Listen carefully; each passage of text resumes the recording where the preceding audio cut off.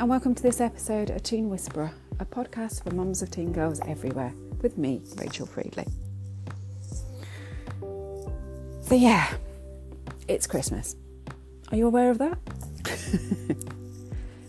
Yep, we've got 10 days until Christmas Eve, and how are you feeling about it? How are you feeling in yourself? How are you coping? Just tune into that for a little while. Just breathe into it for a minute. So in through your nose and out through your mouth. In through your nose and out through your mouth. And in through your nose and out through your mouth. Now you won't believe this, but I've tried recording this podcast 3 times already, and it hasn't felt right for me. It hasn't felt like it aligned with what I was trying to tell you guys today. So I've deleted it and started it again.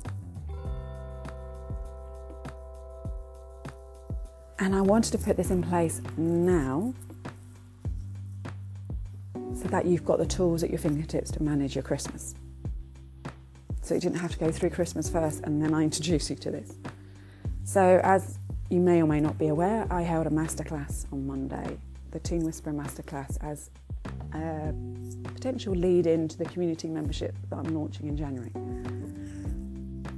where we have a space where like-minded mums get together, like-minded mums that want to connect with their teenage daughters, like-minded mums who want to know how to help them without telling them what to do, like-minded mums who want to do the anti of traditional parenting strategies, who want to build a relationship based on trust and respect, not coercion and punishment.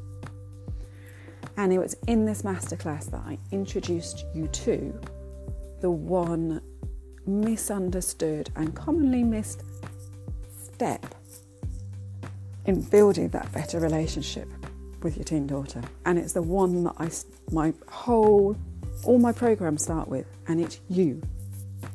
And yes, you heard that correctly, you.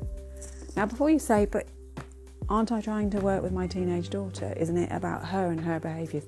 It is, but it's also about understanding what's going on for you. And that is huge in itself. So, as you know, I built these programs on my own experience of being a mum with a teen daughter, my own story. When I kept asking for help from other people, so from external kind of like, bear with me as my brain gets to pop, health professionals, education professionals, oh my God, something's going on here, something's going wrong. And they all kept telling me it was my parenting that was at fault, and I had to be more rigid, I had to be more structured. And every time I walked that in, things escalated at home. Things got far, far worse. Because I wasn't putting into place me. I wasn't understanding my place in all of this, my role in helping my teenage daughter. Our teenage daughters don't develop on their own. Our teenage daughters develop in partnership with us. We grow and we learn together. But we can't do that if we don't know what's going on for us, if we can't put ourselves first, if we don't put boundaries in place for us. So then our teen daughters know that certain behaviours are not going to be tolerated, that we will not accept them speaking to us a certain way. If we don't do that for ourselves, how can we build a better relationship? Yeah, so if we don't put things in place for ourselves, how can we build a better relationship with our teen daughter? The simple answer is we can't. And we will resort to those traditional parenting strategies time and time again, which then escalate the situation, make your teen daughter hate you, make your teen daughter not want to spend any time with you. And that's when everything else comes into play. That's when the labels come into play. That's when they're kind of like, I can't do this, oh my God, what's going on? Something's really, really seriously wrong here. And that's when your teenagers' behaviours can get far worse. They can escalate. They can go into eating disorders, they can go into self-harming, they can go into attacking themselves. So by you putting yourself first helps your teen daughter. And as I say, this is the one misunderstood and commonly misstep in building that relationship with your teen daughter, because everybody looks externally to what's going on out there rather than what's going on within you. So yeah, I've mentioned boundaries. I've mentioned not tolerating those behaviours for your teen daughter. So boundaries are key to this. By putting boundaries in place for you to make sure that you stay safe, so by having a safe space within the home whilst you're out and about and at work if you're working, are paramount to your health and well-being. So a safe space is somewhere within the home that you can retreat to if your teen daughter is escalating. She also has to have a safe space. So for her, more often than not, it's going to be her bedroom. So for you, you can choose where you want to be. But then you make it known to her that if her behaviours are escalating, then you can go, right, I'm going to my safe space. Or if you feel that being inside the house is not for you, then you go out somewhere. You go for a dog walk, or you go to the nearest cafe, or whatever. You need to put these boundaries in place for you. So make space for you each and every day.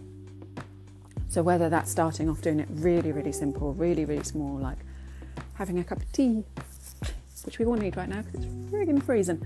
Anyway, having a cup of tea on your own whilst reading a magazine, allotting that time, putting it up in the diary or putting it on the whiteboard. I mean, I've got a massive A1, I think it is, whiteboard in my kitchen, which literally everything is on there. Or you have a sign on your door saying, leave me alone, I'm having my me time. Anything that you need to put in place, you put in place, because you are so important in your relationship with your teen daughter. And as I say, it's not understood by the professionals. It's not understood by parenting experts out there. You are the key to unlocking a better relationship to you and your teen daughter. And that is massive. So especially at Christmas, where it all becomes about you doing everything for everyone else. By the way, no, don't do that. It's not up to you. Your job is to look after you, first and foremost. And the more you do of that, your teen daughter can see what you are doing and then can reflect it back into her own life. Her behaviours mirror a need. So if your behaviours mirror her behaviours, can you understand it? It reflects onto her. It reflects that by you putting yourself first means that she can put herself first. She can make that space for her needs.